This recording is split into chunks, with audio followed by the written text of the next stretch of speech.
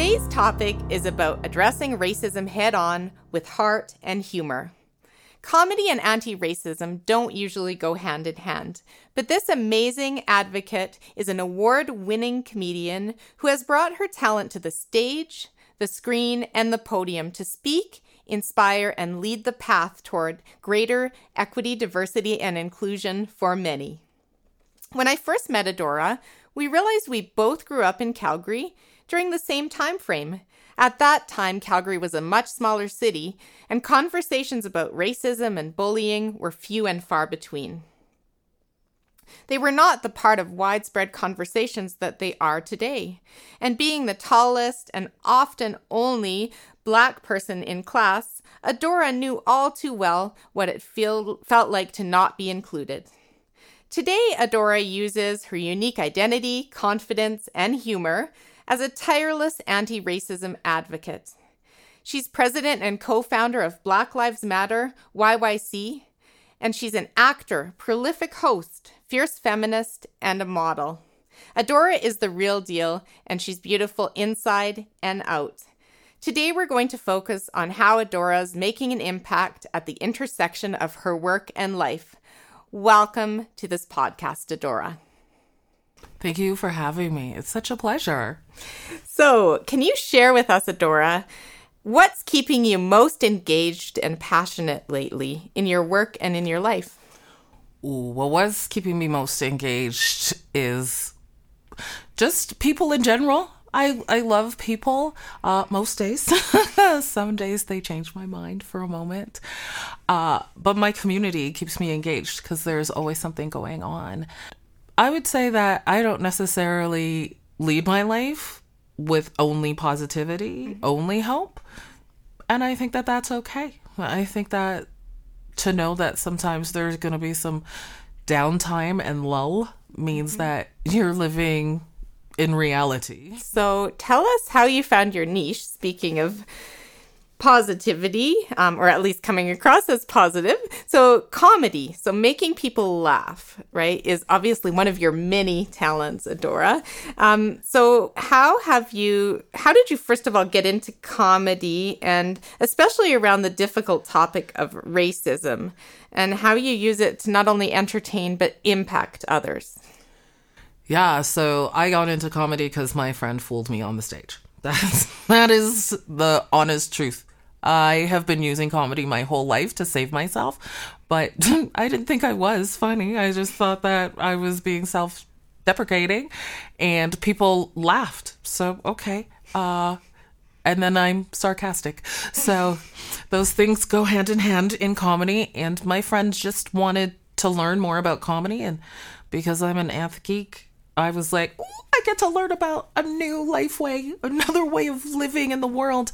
And I brought my little notebook to take notes. And at this workshop, there was a lot of 4-letter words. So I was like, I know all of those. I don't need to take any notes. And right after, there was an open mic. And I didn't know this when I was registering. And number 1 was Trent.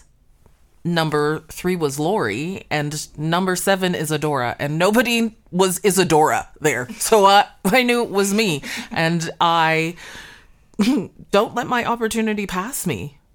Plus, I had been, talking out loud to not necessarily an audience for a long time. So I got on that stage. You have 5 minutes. They put on a little light. I missed the light. They turned the mic off at 7 minutes, and I was hooked. Awesome. I was addicted. I didn't find a niche. I talk about myself. And a lot of people in this city are upset with what I talk about. But Calgary, if you don't like the story, got to give me a better story. Because I'm just telling the things that I experience. And sometimes I say them in a funny way. So I experienced a lot of racism. A lot of people were upset with my size or me being proud of myself or the way that I express myself with how I dress or my hair, whatever it may be. A lot of people were upset. And I was upset that any place I put myself, I found out that people were upset when I was just minding my business. So I got on the stage and talked about that. And other people were having that experience, and other people wanted to hear about it. And 11 years later, I am still here interrupting. I like to call it distracting and dismantling. That's awesome. And I can't wait to see you on stage one day. Hopefully soon. Who knows? Soon. But yeah, I think what you're doing is tremendous. And you wear so many hats in your career. And I'm sure every day is different. I'm sure every hour is different in your life. Am I right? It can be, for sure. Can you describe the days that you love most, either in your work or your volunteer life? Like, what are the days that you love most, Adora? The days I love most are the days that I'm probably pushed to my limits. So that can mean a lot of different things. In comedy, it's probably the day that I'm going to get up on stage in a new place with a new crowd, and then they love me. They follow me right along on the Adora experience, and they're open to hear what I have to say and to why I think it's funny or to why they should think it's funny and how they can practice some anti-racism, because for sure it's a glow up. I'm an old lady, so here it is. But the days that push me to my limits and I can see somebody also benefit from being pushed to their limits. And when I say push their limits, I just mean they're not in their comfort zone. So it sounds like you influence and you impact a lot of different people. I can. Some people I have no clue I'm doing it. And sometimes I definitely know, and I hold that as an honor and it's a responsibility. Absolutely. And growing up in the 80s and the early 90s, like myself, we both graduated in 93. And you called yourself an old lady. Yeah. I don't know if I want to be called an old lady. So and that's why it's for me. Yeah. Can you describe to me what you think has changed for the better or worse since then in our city? Ooh, Calgary. Listen, I say that I'm an old lady because #old is a privilege. Because I didn't know that I was going to make it this long. Wow. I didn't think I was going to be 45 years old. Really? Oh, I've been in so many dangerous situations. My health has been up and down. I could have taken my own life. Okay. And somebody pulled me back. I am glad you are still here. So am I. So I would say what is going on in our city. And our world. Let's just say like Canada, for instance. Well, I want to talk about Calgary. Okay. Because I feel like Calgary loves to give itself a pat on the back. And for some things, yeah, it should have a pat on the back. I think that the way that we set up our city has improved. I think that the way that we view small business has improved. Mm-hmm. I think that racism has not improved. No. I think that the racism I was experiencing when I was young has just gotten quiet and polite and nice, which means that it doesn't care about me. And it just wants to be comfortable. So a lot of the people that I went to school with are still here that are white. And they don't contact me. And if they do contact me, it's usually to apologize or to demand something of me. And when they demand something of me, I'm very happy to be like, I have all the same rights you do. And you know that I know. So don't do that. And when they apologize, sometimes I forgive them, but they're not really ready to do the work. Mm-hmm. And Calgary, you get a failing grade for wanting to do the work of anti-racism because it only makes everything better.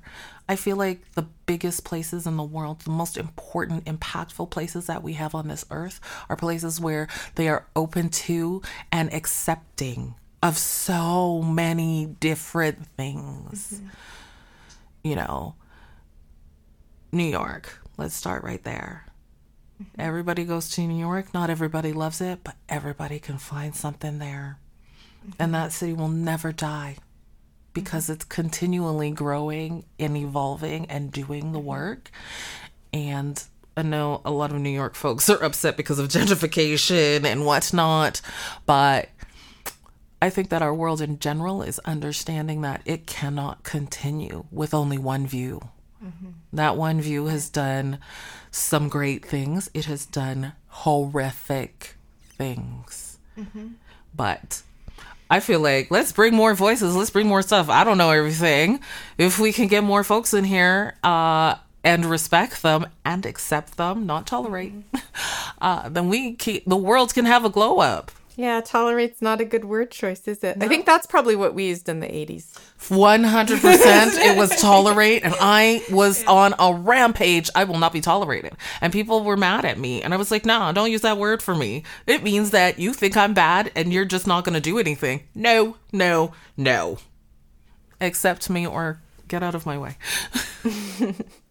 Well, so much to be done, obviously. And speaking of that, thank you for what you're doing as co-founder and president of Black Lives Matter YYC. Thank you. So I am very interested to learn what you're most proud of so far with Black Lives Matter YYC and what else needs to be done and how we can help me and others. Yeah. Oh, I would say I'm most proud of Black Lives Matter YYC for just continuing to exist. We weren't registered. It's been going on a long time. Sometimes I've been involved, sometimes I haven't. But this work is a lot of work and it takes a lot of time. And the people that I get to work with are working on themselves and doing their absolute best. And I truly think that that is more important than having some quantifiable goal that we check something off on a hierarchy.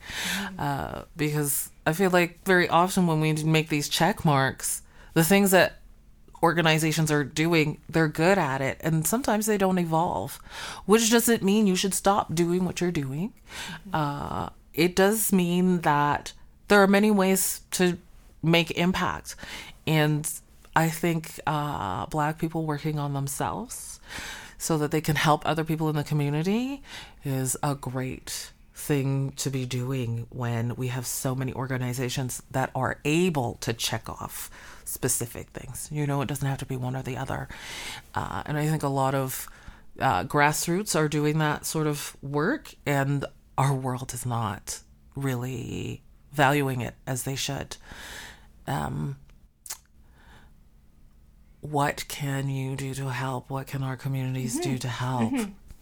Well, the first thing I would say is educate yourself. I know that people keep hearing this, but it is so true because this journey that we're on, it has many layers and it has been going on a long time, and people have been denying it a long time. They're dedicated to denying it. So we need to find the places that they are fooling us and interrupt them, agitate them, educate yourself on how you can be the best, I'd like to say accomplice you can be. And I say accomplice because, first of all, that means you know you're going down. You're going down with me. If something goes on, you got to go down, or else we can't change it. Because if people with privilege are not using their privilege to show, hey, this is why this is wrong, then we're never going to change anything. So I need society en masse to get it together and change your attitude around anti-Blackness. Because all oppressions are founded in anti-Blackness. And it's really just a lazy way to create a hierarchy so people can benefit off of other people's labor, ideas, and just existence. And that's a lot of money. And our world wants to be capitalistic. So we need that hierarchy to continue capitalism, and I refuse to do that. Even though I like nice stuff, not only nice things are valuable.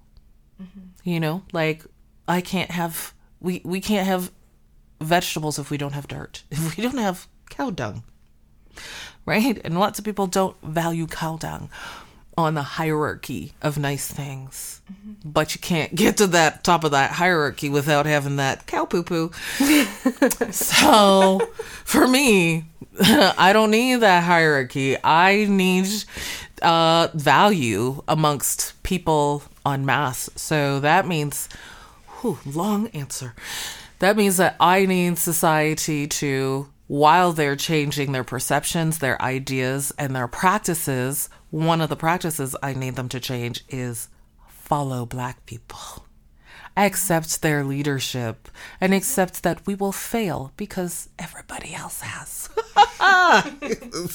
Everybody else who has been leading has failed. And let's be honest, white folks have been leading a really long time and failing a long time, and let's let somebody else get a try.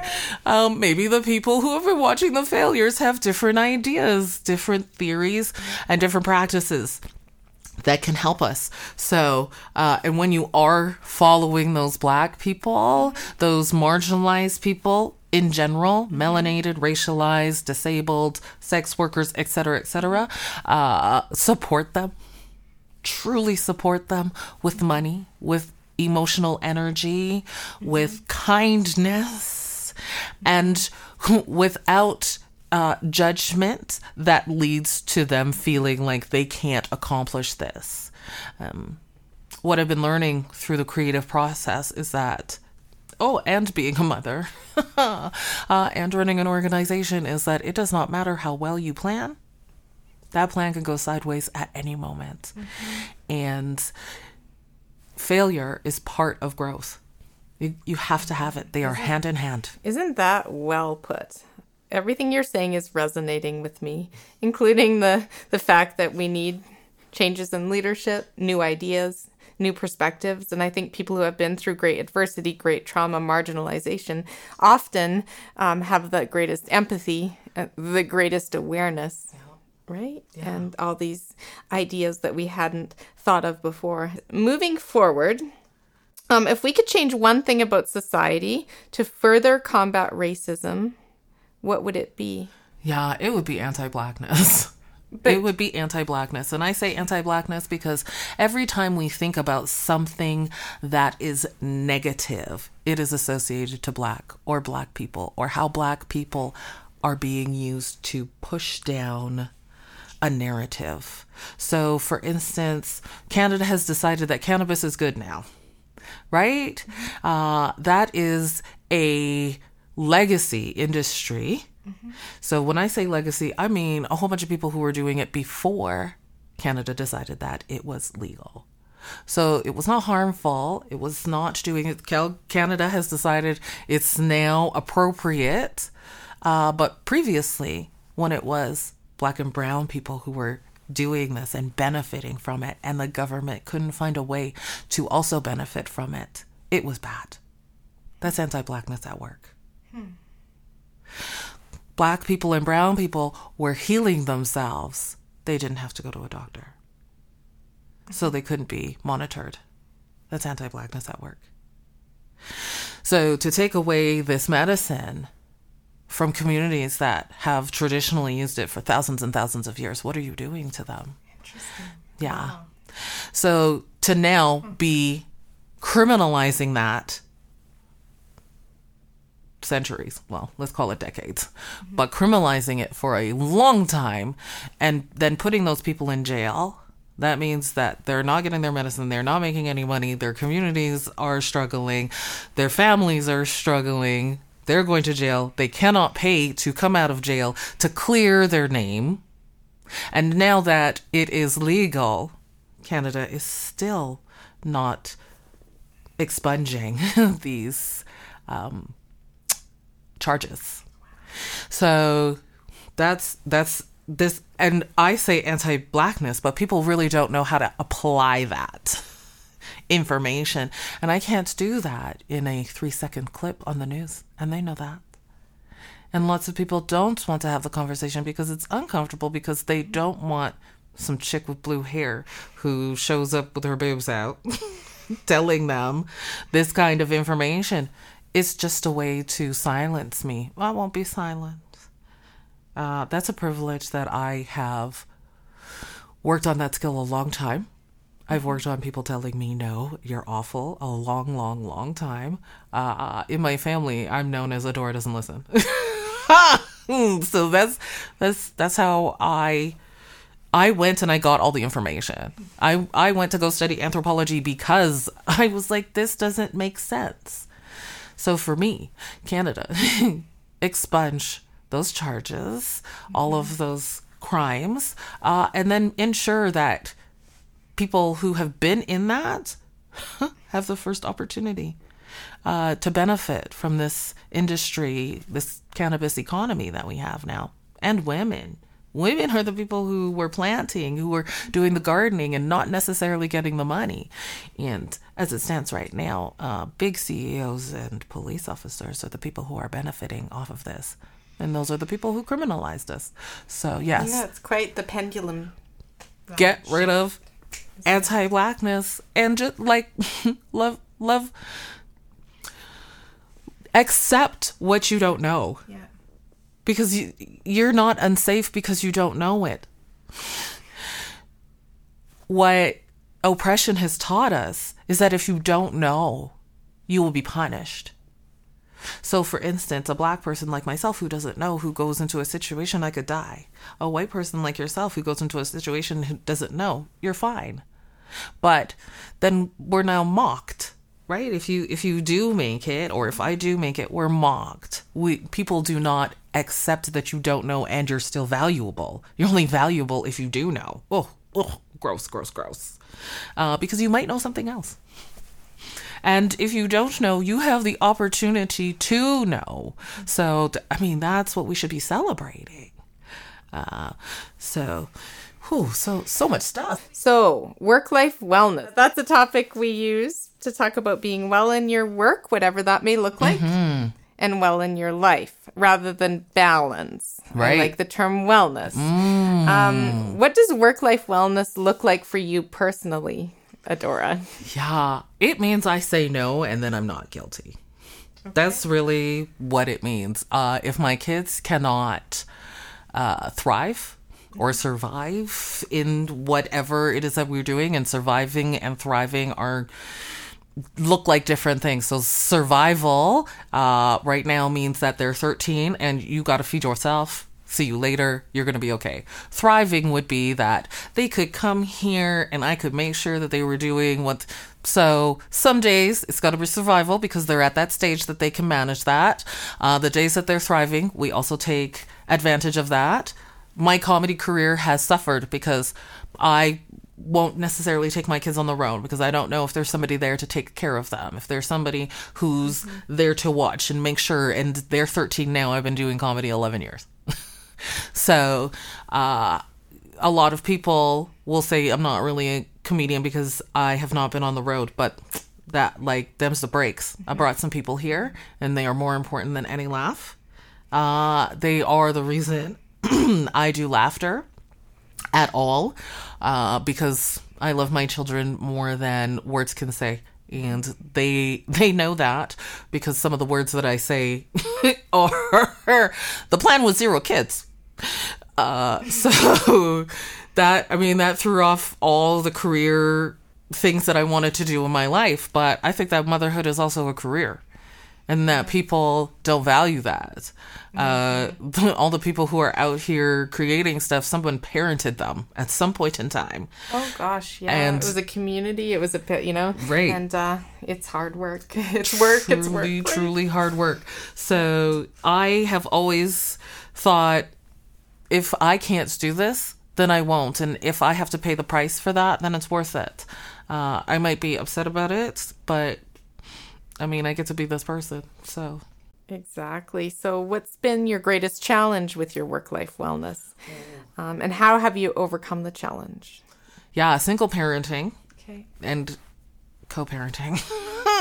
A co-parent sometimes is not the best thing. But I've only been a single parent. I've never been married. I've never lived with a man for an extended amount of time. I've had boyfriends who just wouldn't go home for a year. And every week I was like, can you go play with your friends? Can you go sleep at your house? But that's the person that I am, and it has also been a benefit. But my health at 19 before I was consenting to intimacy. I had a cyst burst, in my uterus. That was the size of a grapefruit. And I had laparoscopic surgery, and I was told maybe it's endometriosis, but you're too young for that. And I was like, okay, so then what next? I am 45 years old, and I still haven't heard what next. And I have been to specialists, and I've changed doctors, and I've had another cyst burst, and they told me I was never going to get pregnant, but all my kids are birth control babies. I've had run the gamut. I've had all the things. But last year, 2020, that was my year. March 2nd, I had a hysterectomy, and it changed my whole life. For the better. For the incredible better. Awesome. So 2020 was a much better year for you. Oh, I mean, it was horrific for so many things, but for my health, all the way up. Okay. And like that changed everything. I'm also a depressed person. I'm also an anxious person. I also have CPTSD. I've been hit by a car. I was hit by a car 10 years ago, April 25th. 2021. It will be 10 years. And so I was living with constant pain. I had soft tissue damage from my neck to my ankle. I had a brain injury. They wouldn't listen to me. They kept saying, oh, well, you're functional, so you're fine. And I was like, I'm brilliant. This is not fine. This is horrific. I can't do anything. So no. And my kids had to live through that. It didn't matter how many times I said, this is not okay. It took 18 months for me to get an MRI, and I fell. I got hit by a car and fell on my face, and there's nothing here. It was like all white. It is almost to the bone. My neck. Yeah, and now I'm on the other side. That's the good part. That's here. Hi, here I am. Virtual high five. That's awesome. I have my health, and I'm getting back into working out. If anybody knows where I can get some roller skates, please. There's a shortage. Okay. I will keep this in mind. What would you do if you didn't need to sleep and could use that extra time to do whatever else you wanted? What would you do? I would relax. Okay. I would probably sleep. I like all this. I love sleep. I love sleeping. It's one of my favorite things to do. I got a king size bed in 2019. That also changed my health. I love to sleep. I love to be in my bed. I do so much work from my bed. I don't think we should erase sleep. I think that it is productive. Yeah. So I would probably do more resting. Dancing, swimming, traveling, orgasms. Like, those are the things that I would do, things that people don't necessarily believe are productive, but life is the gift. Mm-hmm. So why shouldn't I enjoy some more of life? Why isn't rest productive? Because that's what creates all the creativity, when you're happy and when you're joyous, that's what creates the good stuff. So why am I trying to create when I haven't slept for a month? Nope. No. I agree. Sleep is so critical. So if you could have a wish for a better world when it comes to work and life, what would your wish be? Oh, I wish that we valued things that weren't on the quantifiable hierarchy of our society. Mm-hmm. So that, poop and food example again. I want people to do what feeds their soul. Mm-hmm. Their self-expression without harming people. I think that if we could value those things, we would have people on the moon already. Because living on the moon, if that's okay, right? As just a hypothetical. Because people who are really passionate about that don't always get to do that.